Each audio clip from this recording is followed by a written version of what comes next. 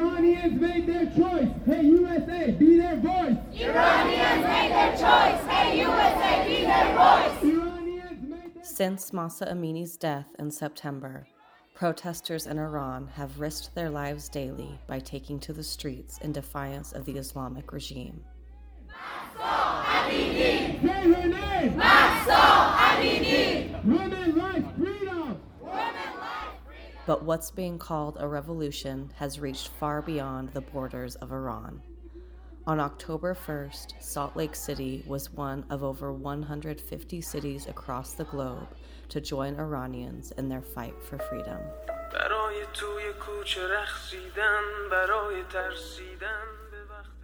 This is Iranian Voices. I'm your host, Crystal Fraughton.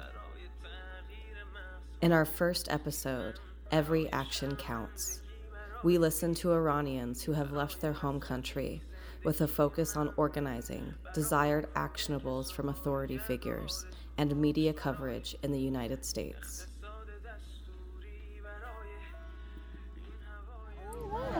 Are you able to translate what they're chanting? Of course, I'll translate it.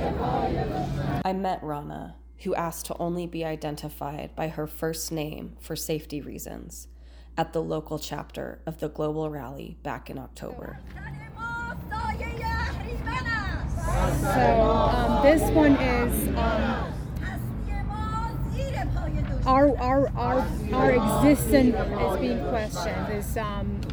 But the main ones that she's been chanting is the woman life freedom in Farsi. Women life freedom in Farsi. And, Women life freedom has been one of the main rallying cries of this movement. Mahsa Amini was detained by the morality police for not wearing her hijab correctly, and she died in their custody on September 16th.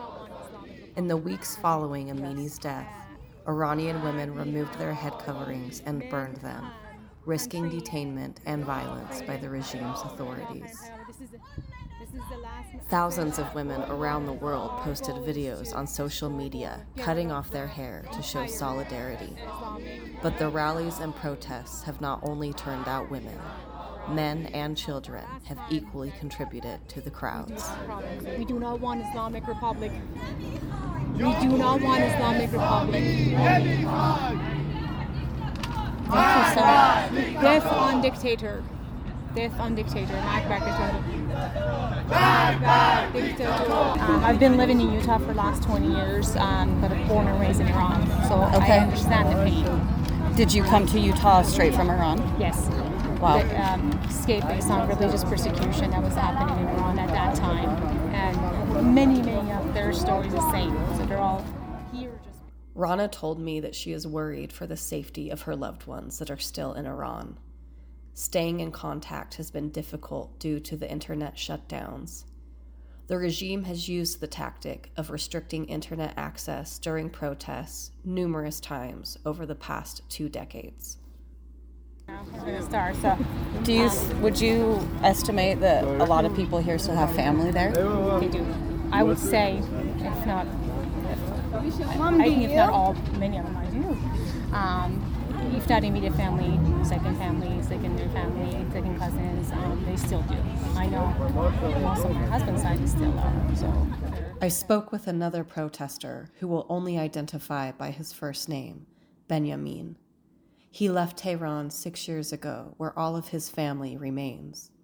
He told me he thinks this movement is different. I think this movement or the revolution in our mind and others, I think, is different than the previous ones we had in 2009 or 2 years ago, because this movement started with the attempt of trying to gain women's rights back, and it's a women revolution that started in Iran and hopefully would continue in different countries in the Middle East or across the world. And I think this is the reason why there is a lot more sympathy by celebrities or other foreign countries and diplomats about this revolution, because this unites everyone just to support women, not any significant opposition leader in Iran that is running. Everyone here with their different ideas or thoughts about how the future of Iran should be has gathered together to support the women.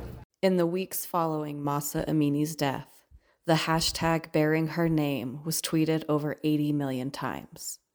As of December 11th, there were 1.9 billion views on TikTok of videos with hashtags of her name. In the beginning of the episode, you heard Iranian singer-songwriter Shervin Hajipour's song, Ba Raye, which has been described as the anthem for the current protests. At the onset of this movement, Iranians took to Twitter to voice all of the reasons they are in the streets after living under the Islamic regime for 43 years. The tweets all started with Ba Raye, which translates to four. Hajipour created the song, pulling directly from those tweets, and posted it online. The first lines translate to, "For dancing in the streets, for the fear of kissing your lover in public, for your sister, my sister, our sisters." The video he posted performing the song amassed 40 million views within 2 days before he was arrested on September 29th. He was later released on bail and has had little presence online since. The global social media response has quieted in the months since the beginning of the protests, as has U.S. news coverage, but the people of Iran have not stopped fighting. Mahsa Amini's death started this revolution, but many more Iranians have paid the ultimate price for standing up for human rights. Since September 17th, over 18,000 protesters have been arrested, and 488 have been killed, according to the human rights activist news agency. I sat down with 2 members of the board of directors for Free Iran SLC to talk about their organizing strategies and what reactions to the movement they've encountered. My name is Mehdi. I was born and raised in Tehran's capital, in Iran's capital, Tehran, but we have a lot of relatives in the northern part of Iran. So, like, culturally, I feel a mixture of the northern part of Iran and the capital. I came here for my grad school in 2016, August 2016.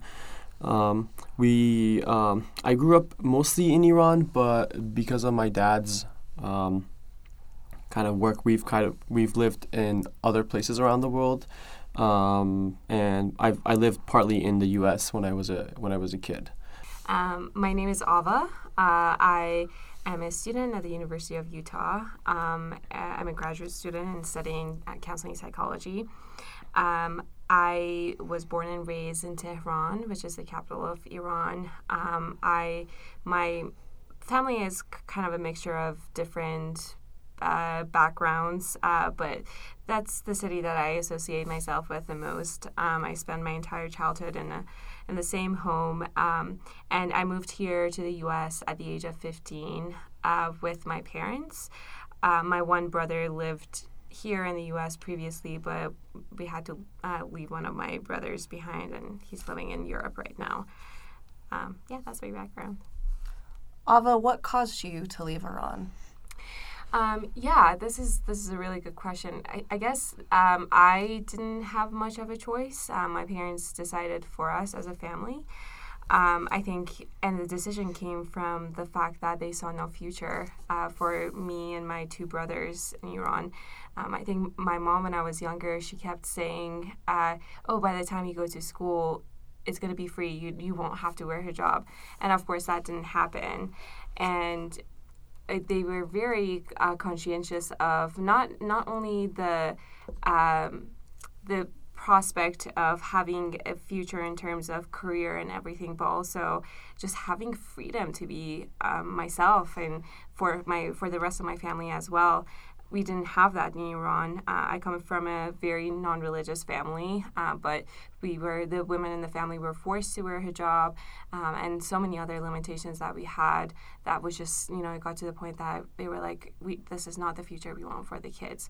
So it was a very long application process moving to the U.S., and ultimately in 2012, we finally got our green card, but one of my brothers was left out of the whole situation because he was barely over 21, which meant that he's no longer included. in the visa process. So he had to move to Europe. And I really want to emphasize that the reason that we moved wasn't because of our own aspirations. There was nothing adventurous about it. It was more so out of we were forced to move because we couldn't be ourselves. We couldn't practice our beliefs in that system. So we were pretty much forced out of the country, and it was one of the most heartbreaking, one of the hardest things that I've experienced in my life, and none of us would have moved if it wasn't for this regime. Both of you are on the board of directors for Free Iran SLC, and you're responsible for coordinating events. Can you both talk about your organizing strategies, especially being so far removed, at least geographically, from Iran? We're kind of learning as we go forward. I don't have any prior experience in organizing this kind of events and movements, but we've been doing events, marches, gatherings, things like that, outreach to local, city, state authorities. We've been working on that, especially having a community, student community base in the university. We've also kind of focused on two different contexts, in the university context and in the city context.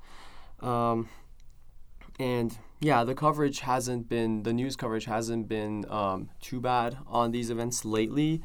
But what I've personally noticed is that coverage is not everything. Traction is also maybe partly separate than coverage. And what I've been thinking about is traction is basically the awareness that's raised in the community about the situation, and that's why it's important for everyone to take a loud and clear position on the issue.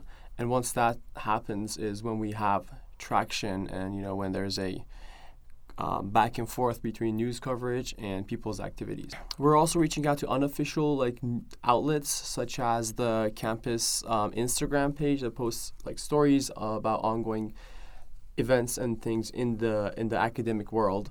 And so yeah, we've reached out to those, but we've also been in touch, as you know, with local news like Fox 13 and KSL, other local news like that. I don't think we've reached out yet to nationwide news.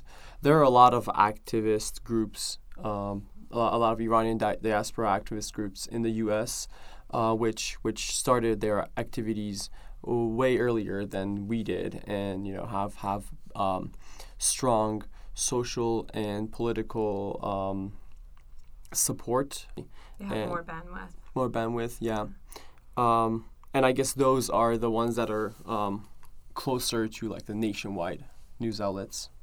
Yeah, I think to add to that, part of this movement, the reason that we see ourselves responsible to continue on as long as the people in Iran are wanting change is because we have the privilege of having freedom of speech here.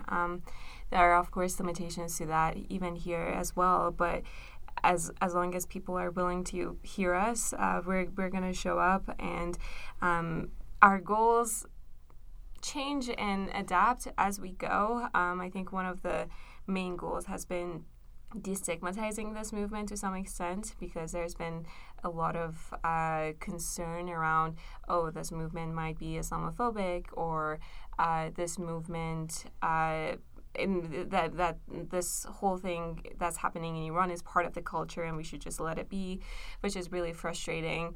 And it's like where liberals go wrong. Yes, exactly. Democracy only belongs to the West, and not to the rest of the world, which is very unfortunate, and it's inaccurate too, because historically their democracy started in that part of the world. So yeah, it's our goals have been just to really elevate the voices of people in Iran and really show what they're wanting. I think there's been a lot of miscommunication on the media's end, that they've kind of reduced this movement to a request for reform, which is not true, and also just not accurately representing what the people are asking for and what they're wanting. So yeah, I think part of it is just to open people's minds and be like, hey, this is happening in Iran. And this movement is not just exclusive to the people in Iran. It also joins the claims for freedom across the globe. And that it's a very inclusive movement. It has nothing to do with Islam. People can practice whatever they want. But theocratic regimes are very oppressive. So yeah, I think those are some of the goals that we've been trying to hone in on in terms of the movements that we've had. And we're doing a couple of different things. On Saturdays, typically, we have protests happening across Salt Lake City.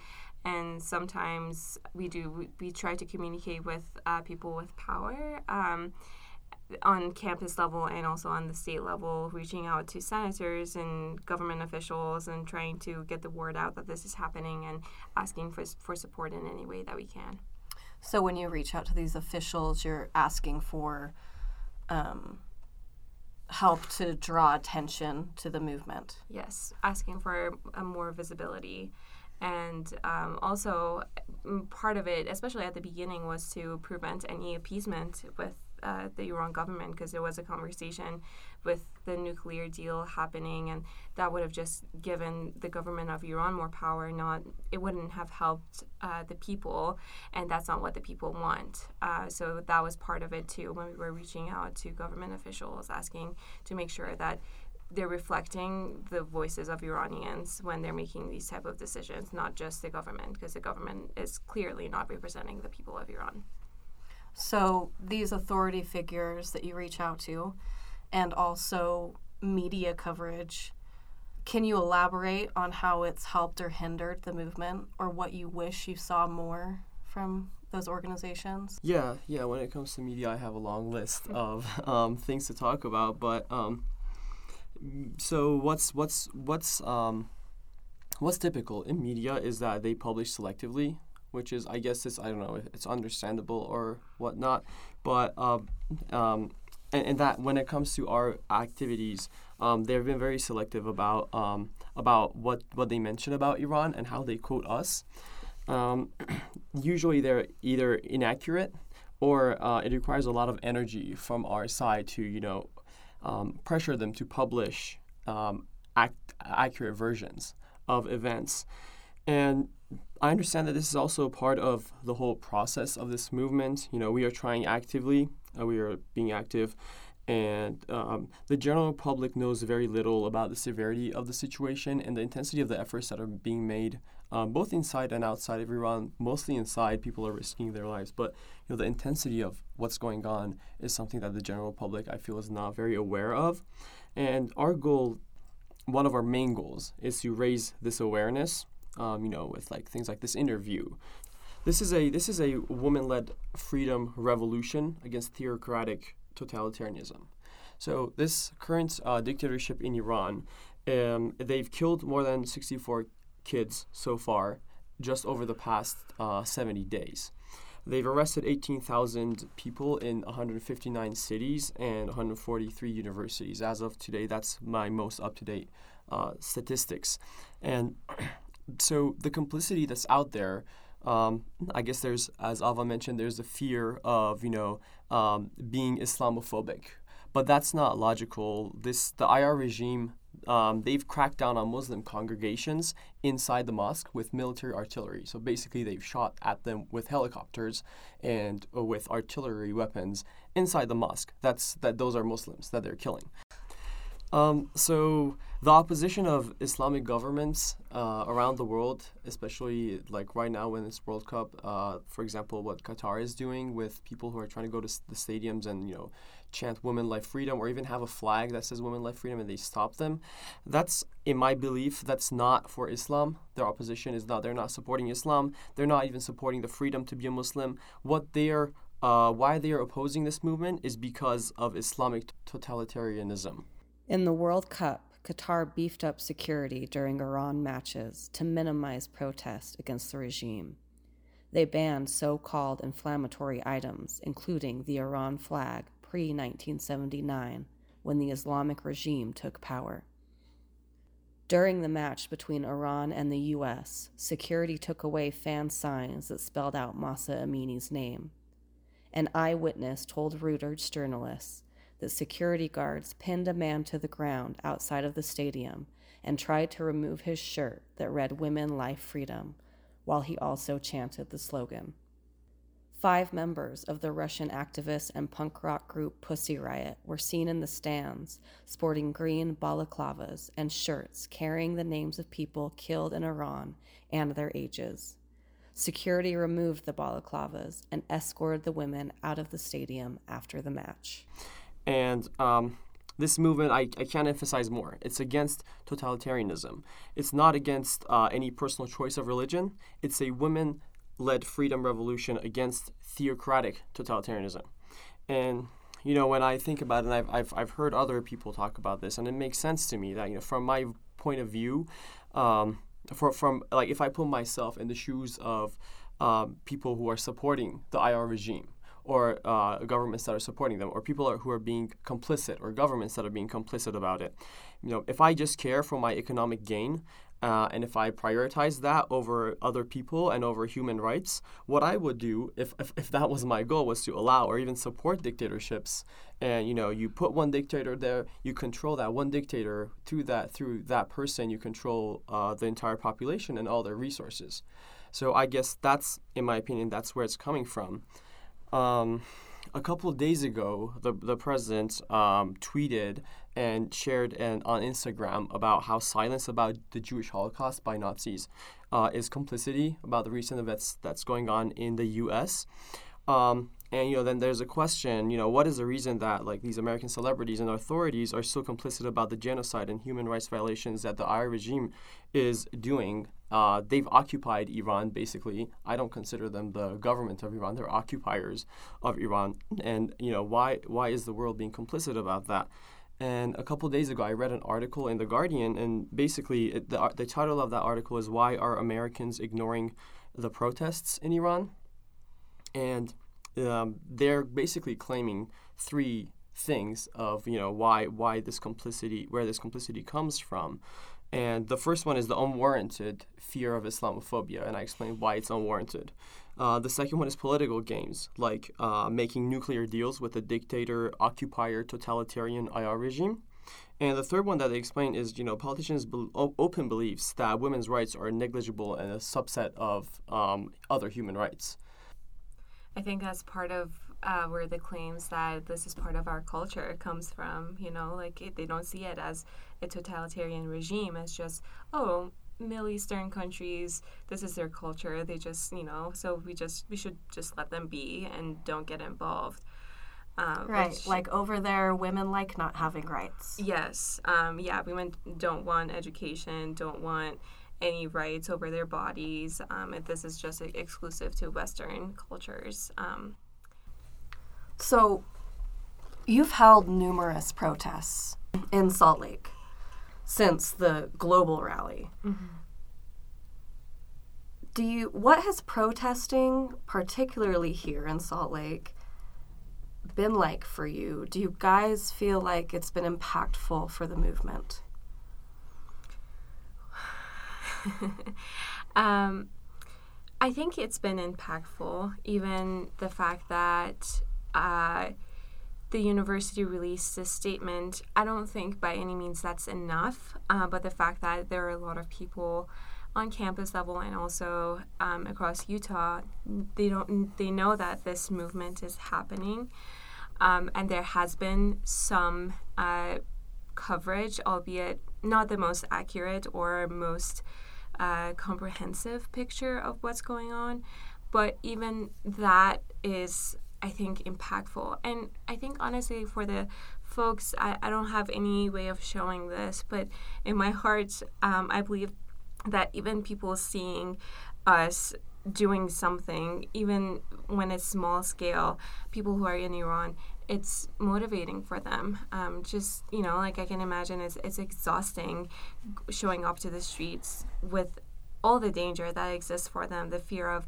imprisonment and death to some extent, and all of that is terrifying, but they're showing up every single day. And I think the fact that they're seeing some of that movement being reflected and that we're trying to have a parallel movement alongside them, I think is encouraging.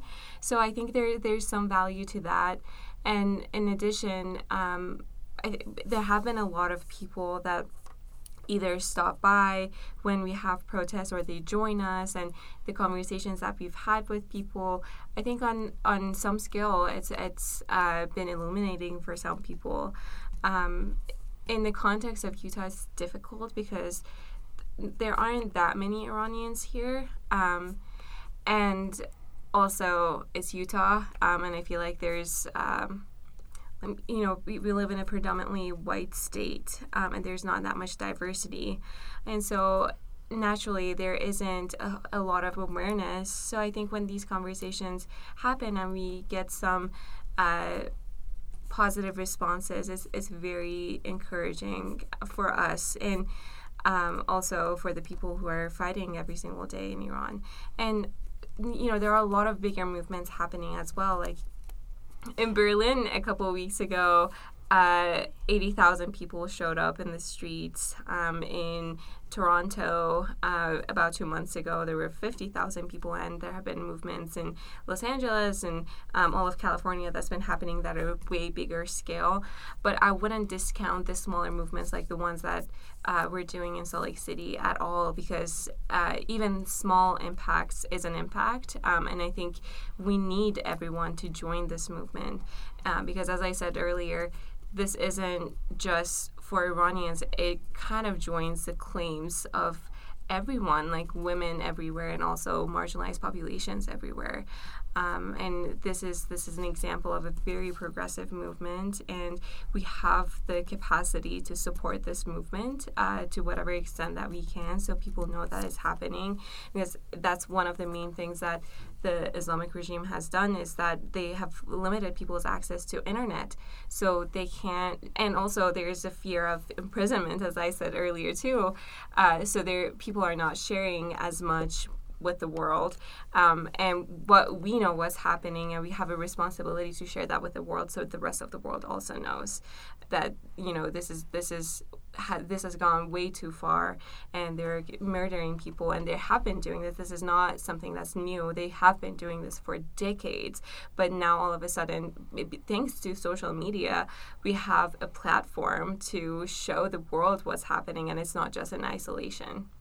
Under the decades of oppression and suppression that's going on in Iran, a lot of people in Iran during this movement are either out of fear or out of hopelessness. It's difficult for them to take actions, and so just because of that sentiment, there's a saying, I guess, in this movement that, which is not specific to this movement, but just every action is important. And this has become a big part of this movement, that, wherever you are, whatever platform you have, if you have 10 Twitter followers, write a tweet about this. Every single action is important. And so you asked about how these marches and gatherings are effective. Multiple marches and gatherings with a lot of number of people showing up, that's a lot of actions being taken. And I think that's important, but aside from that, it's also important, I think, in keeping the flair of, this fight for freedom and human rights alive, keeping people involved on a weekly and monthly basis, I think is very important. And, during these events, we've also tried to follow our goal, raise awareness. We've handed out brochures. We've been intentional with what we were chanting. We've read statements, short statements, long statements, and for people who are interested to kind of raise that awareness. But I think what we need right now, but also what the world needs in general is for all activists. It would be great if we could get American human rights activists, women rights activists, LGBTQ rights activists involved, and both behind this movement and also in the front lines, because what the people in Iran are fighting for is the rights of all these marginalized groups. LGBTQ population in Iran are in the front lines of this movement. Women are in the front lines of this movement. Human rights activists are in the front line of this movement. And so... Also racial and ethnic minorities are also in the front lines of this movement, and all groups that have been... Even religious minorities are in the front line of this movement. Anybody who's suppressed. And so I think that just because of that, anybody who wants to support the suppressed and oppressed around the world, this is a big platform for them to, jump on and be active on and fight for these rights. Mm-hmm. What kind of response have you gotten when you've reached out to political leaders locally for support? I wonder how they show support for other movements, and if the support that they're showing for our values and our cause is equivalent to the support that they showed for the Ukraine war or other human rights issues. I really wonder that, because verbally they do say that we're doing a good thing standing up for these kind of virtues. The words are very encouraging, but it's just that, encouraging words. We haven't seen a ton of action, which is disappointing, because we have outlined specific things that they can do as well, but I feel like whenever we've reached out, they kind of make us jump through all these hoops, and along the way they also send us encouraging words and we would love to support you in whatever shape we can. But even with the people that have a lot of power in the U.S., like the president himself and everyone, like the representatives that have spoken of this matter, is usually very brief. Like, we stand with the people of Iran. And, that's kind of where it ends, like a very brief statement just to say we've done something, but not a clear action for the people. Even on a university level, we have been trying to waive the fees for students who are currently applying as international students from Iran. And I don't know why that has been so hard. I'm not super involved with that process, but I know it hasn't happened yet, and there has been a lot of barriers on that front. And that's in an effort to help people come here? Yes, that's an effort for students who are already applying, but there are all these barriers right now because it's hard to pay for their application fees, not just because it's very expensive because of exchange rates right now, but also they have no means to pay because they don't have access to internet first and foremost, and also even when they do, they don't have access to the same stuff that we do, like the global banks that people normally use to pay those fees. So there are all these barriers for people that are trying to exit the country, either for safety or education or whatever reason, and it's a very small thing for the university to waive the fees, because how many Iranian students do they get every single year? Not that many, but even that, and that's a very simple or small example of some of the movement that we've been trying to engage in on a campus level that we haven't gotten the supportive response that we want. And even for this current students who are here, the international office sent out an email at the beginning of the movement, and that came from a push from the students too. It wasn't organic.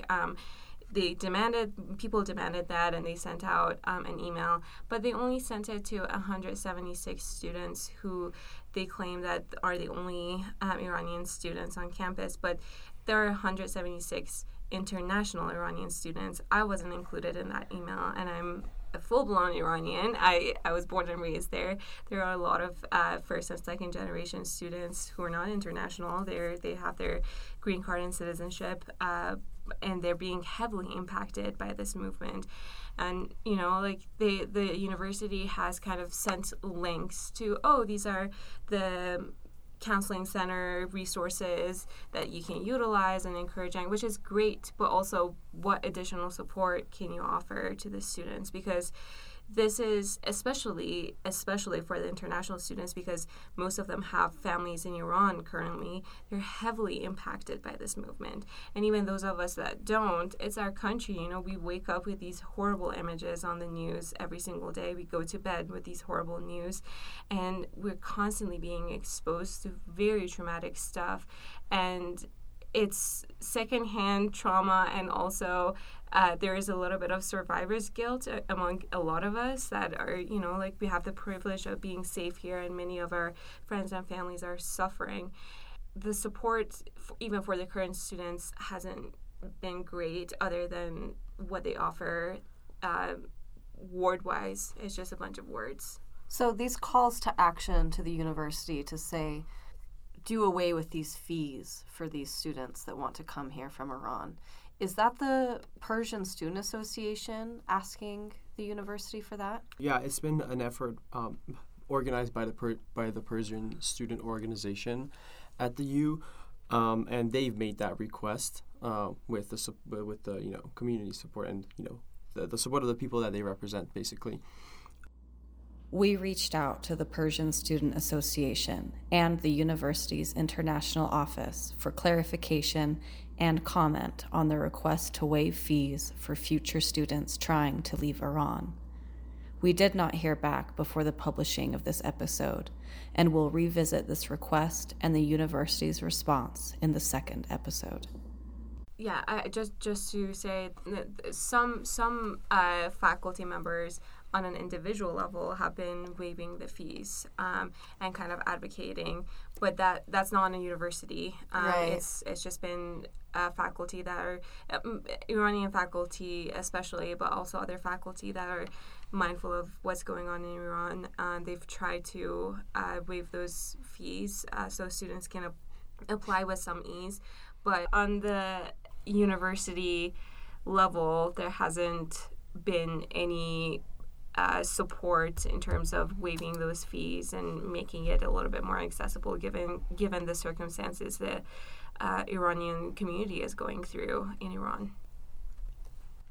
When you asked about like what the motivation is behind this request for like fee waivers and things like that, I kind of want to refer to the Maslow pyramid, where there are people that are this is the same people that are fighting for freedom, and they're also fighting for education, and they're also like applying for universities, and they're doing all the same things all those things at the same time, and the motivation behind this kind of request is if you can help those people out in some way, it's going to help them out in the other fronts that they are fighting for human rights. And like you have to be safe before you can focus on your studies. Exactly. Yeah. Mm-hmm. And as Ava mentioned, there have been people that are academic people that are taking personal actions, like the professors that are waiving the application fees for the students that apply to their group. My supervisor at the University of Colorado, he's intentionally looking for Persian students that are applying for Iran to join his group to support them. And there are a lot of these personal support that's going on, but that's great, but we need institutional support as well. And that's why reaching out to the U to show institutional support other than just relying on people to be conscientious and show personal support out of their own pockets, out of their own or risking their jobs. Risking their jobs, risking their jobs, even risking their projects maybe. That's important. Okay, before we move on, we just clarified actionable steps that are being asked for the university to take. Mm-hmm. Do you have any examples of actionable steps that government officials should take? I think one of the main things is continuing the prevention of any sort of appeasements or deals with Iran, and publicly denouncing this murderous regime and not recognizing them as the Iranian government, but a government that has taken over the country and its people. This is a country that's been kept hostage by totalitarian leaders, and I think that's important on the part of global leaders to acknowledge. And also, amidst all of this, some of the government officials from the Islamic regime have been going to conferences and to the United Nations, and I think that's very problematic because these are people that are ordering people to get murdered, to get tortured, to get put in jail for just for the freedom of expression, just for protesting or holding opposite values or different values from the government. And the global leaders are not holding these people accountable, which has serious implications, serious global implications, because they just keep going about, whatever they're doing as if business as usual. And while people are dying, these people are ordering people to die, and they can hold the same power and sit with the global leaders and make deals, and that's an important thing to acknowledge, that this government does not represent the people of Iran. Yeah, so it seems like the ask would be, don't deal with the Islamic regime as if they're a legitimate government. Yes. And just to be clear too, when people in Iran are asking for support from global leaders, they're not necessarily asking them to get involved militarily. It's more so to just give some visibility to this movement that's happening, and don't go along with the government officials from Iran or from the Islamic regime that are going about their business as usual deals. I think that's an important thing to know as well. When we ask for support, it's just support for visibility, and also not going along with the regime, not getting involved militarily. I don't think that would help anyone. After this interview, on December 14th, the UN removed Iran from the Commission on the Status of Women. U.S. Representative to the United Nations, Linda Thomas Greenfield, gave the following statement. Why would they want to be on a commission that protects women? The United States has long stood for gender equality and basic human rights. We had to act.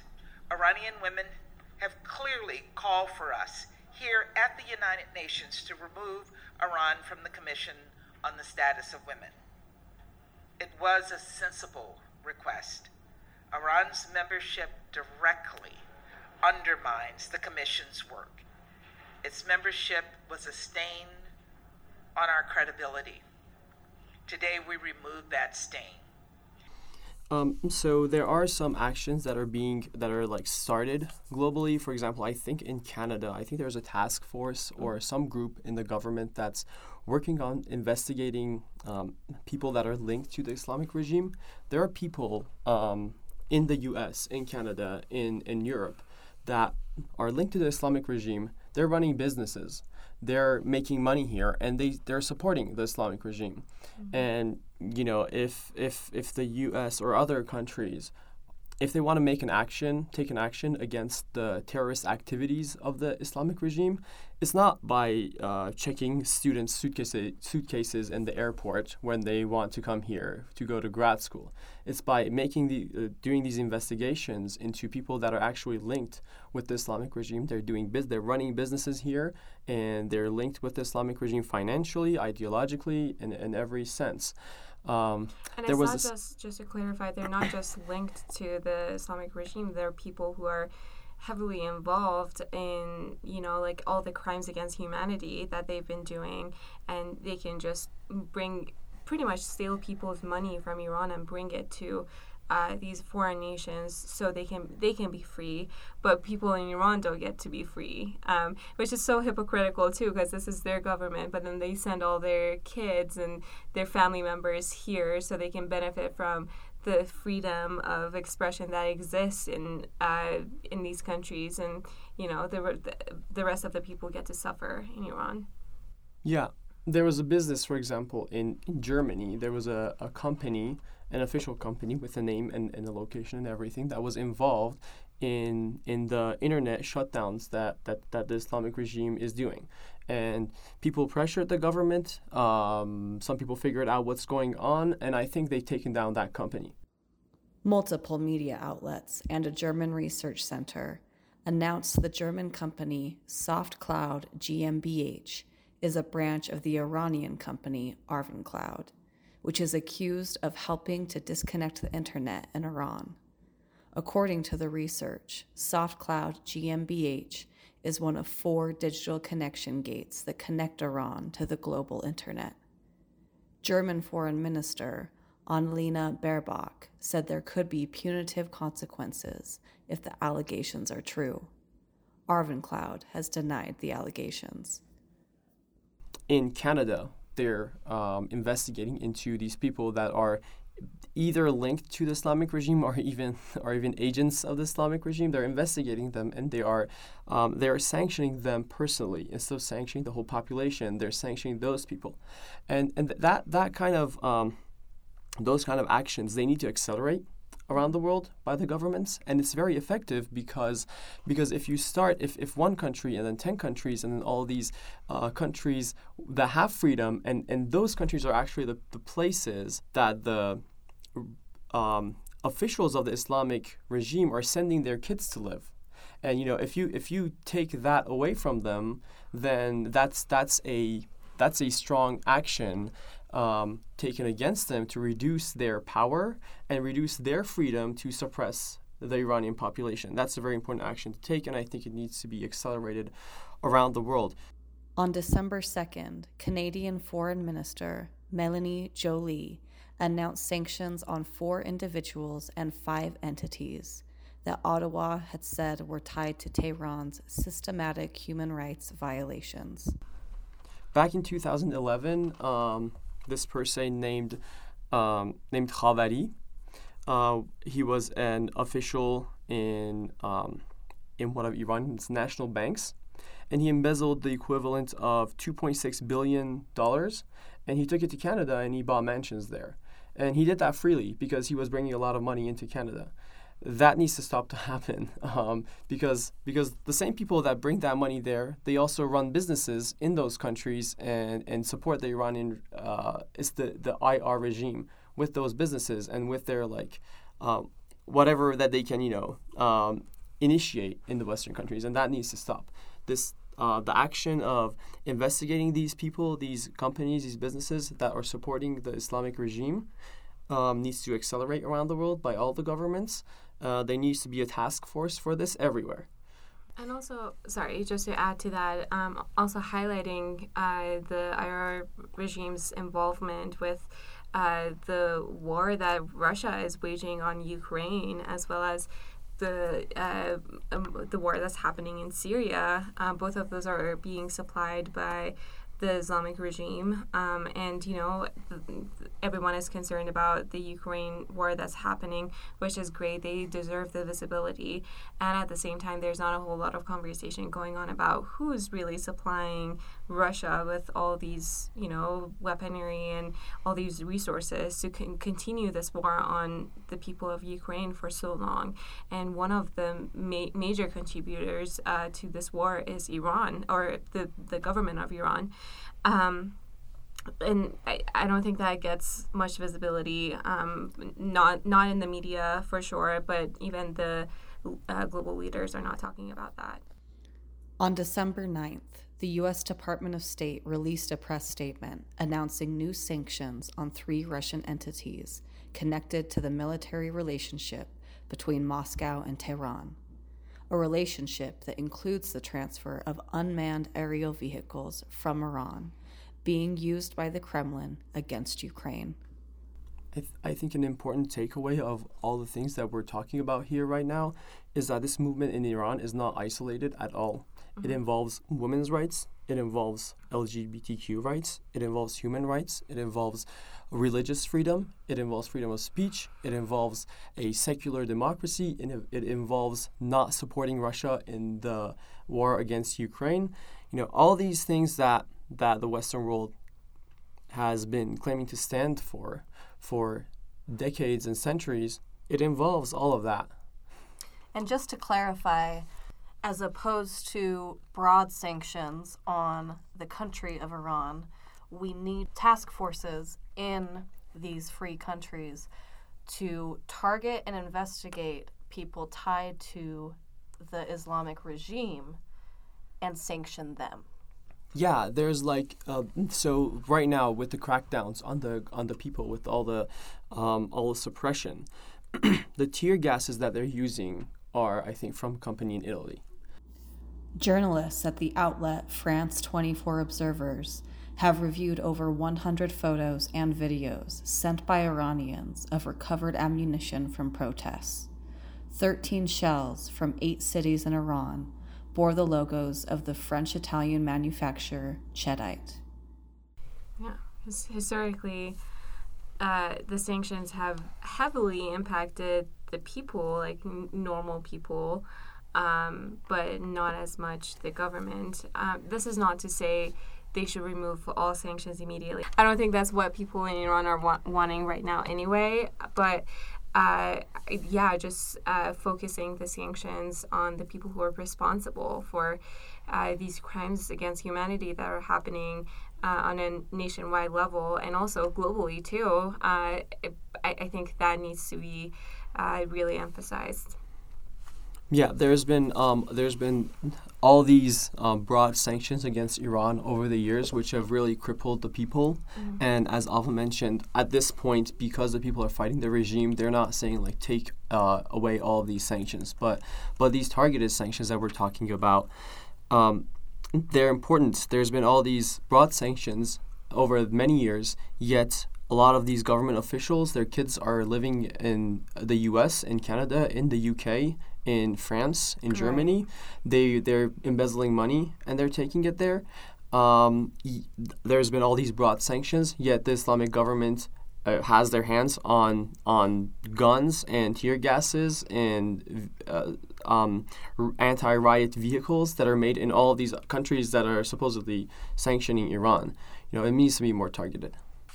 As of this morning, the New York Times reported that Iran is shutting down the morality police after months of protest and reviewing its hijab law. This is a seemingly huge concession from the regime and a tremendous victory for protesters. How consequential is this development? I think it is a big achievement, but also personally, I'm thinking, let's not forget that the Islamic regime right now is very short on supporters. So they take these, I guess, relatively small group of supporters relative to the whole population, and they use those people to suppress people in the streets with batons and with guns. They take the same people to do interviews, and they interview with them as people on the street that support the government in plainclothes, and then they take the same people to the World Cup in Qatar to show that Iranians are very happy about the current government, and so I don't know if shutting down the morality police is a step that the Iran regime is taking back, or if it's something that's inevitable. They don't even have enough forces to enforce that right now. So, why not just say that and kind of ease, kind of try to take the heat a notch down so that, people go back home. Also, people have been there's been calls for like these like 3 days of let's go on the streets, 3 days of marches and of gatherings on the streets against the government. There have been those calls, and usually when one of those happens, the government puts out a bunch of news or creates events to distract the global society and the people in Iran from that. So and these 3 days right now, this like so like the night of December 4th, which will be the morning of December 4th in Iran, is the start of one of those 3 days. 2 days, 3 days before that, this news comes out in the global community. Oh, the Iranian regime is taking a step back. I am very pessimistic about anything that is shared from the news outlets of the IR regime, because there's no reason that they would share any. The media is absolutely controlled by the government, and there's absolutely no reason for the media inside Iran to share a news that is not beneficial to the government. Mm-hmm. So whatever is shared, I am pessimistic, but at the same time, I also agree that it's a big achievement for the protesters and for the revolution, because what this means is that the IR regime is pushed into a corner to have to release this news to distract people. Yeah, I also share a similar, I wouldn't even call it pessimistic, but maybe more realistic. And my worry is that this, again, I feel like the Iranians in Iran and also the Iranian diaspora has fought really hard to communicate that this is a revolutionary movement, that people are done asking for reforms. They just want this regime gone. 10 years ago in the Green Movement in 2008, and even like a couple of years ago, all the movements that had been happening, I think people still had some hope that a reform would be helpful. But at this point, people are done, and nothing this regime does, they're never going to go back to asking for reform or adjustments or whatever. And we have such little trust in the government, not because we're pessimistic people by default, but because of our personal and collective experience with this regime, is that they might release something, but I don't trust that they're not going to bring back the morality police after the movement dies down. So this might be a way for them to communicate with the global community. Oh, look, the regime is making some adjustments and progressing or whatever, but in reality, they're just using it as a tactic to distract from what people are actually wanting, and also to calm down the movement that's happening in the country right now. So I just wanted to add to that exactly what was said. Even if this is first of all, I said pessimistic, but what I meant was skeptical. So even if we assume that this is an actual act of stepping down by the IR regime, I am all in on the biggest bet in the world that if anything dies down and if the IR regime stays in power in Iran, they're going to immediately double down with the morality police on people and impose even more and even more horrible brutality to enforce all these marginalizing and oppressive beliefs. We've been down this path so many times. Like the previous president before the current one, he promised so many progressive things. He was like, I'm going to end the morality police, and a lot of millennials and Gen Zers voted for him because he seemed more progressive and he made all these promises. He did not do any of those things. As soon as he was in power, he kind of perpetuated the same problematic rules and the forceful rulings that were existent before him. So I feel like we have no faith, and I think that I can only speak of our own experience and our own values, but from what I've heard from our community as well, no one is taking this as a win. Honestly, no one is like, yay, they finally are reflecting what our collective values are, but it's more so, I think, a tactic to just pretend that they're progressing and moving towards a democratic society, when in reality it's just it's a propaganda to communicate one thing, but in reality we know that they're not going to back down. And Iranians know that, and they kind of they call all these tactics, the people that are like supposedly like leftists, that are like all part of the same IR regime and like all this news, they call them the release valves of the regime, and that's the only reason that those supposedly leftists are like these news they come out to be a release valve for the more important and fundamental things that are going on. After our interview, Mehdi contacted me to inform me that he did some more digging following the New York Times article. His conclusion: fake news. Other U.S. media outlets continued in the Times' footsteps.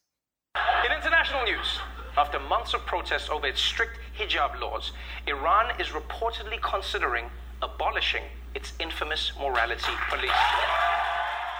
I want to start with some breaking news overnight out of Iran. They have abolished the morality police. This is after months of protests following the death of Mahsa Amini. Middle East Matters, a youth organization, made a statement on the same day that Iran has not abolished the morality police.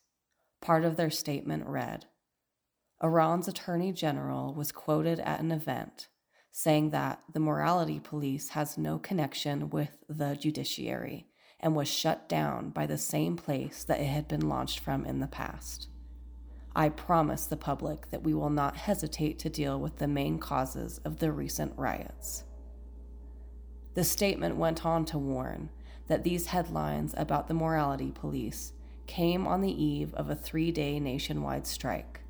Iranians have been chanting for months that their target is the absolute downfall of the regime, and failure to report accurately on the Iranian Revolution risks silencing the people and endangering their lives. Within a day, news outlets in the U.S. began covering the regime's announcement with more skepticism. To be clear, this is only coming from one official in Iran, and it's being treated with a lot of skepticism. Also, what the protesters are demanding is bigger than this one issue. Look, I've been receiving messages from people, Iranian friends online, who say, look, not so quickly. This was announced on Saturday by a single official, the Attorney General, Mohammad Javad, and it has not permeated to the other branches of government or even to state media. So it's entirely valid to question this. It does not really, while it may get at the root or at the trigger of the protest, it doesn't really get to the broader political, social, and economic demands that the protesters and activists have. And it may also be seen by them as too little too late, as they've been protesting now for 3 months. And as we have 5 days later, on December 8th, the regime carried out their first formally announced execution over the protests, hanging Mohsen Shikari. On December 12th, they executed Majid Raza Ranavad, publicly hanging him from a construction crane.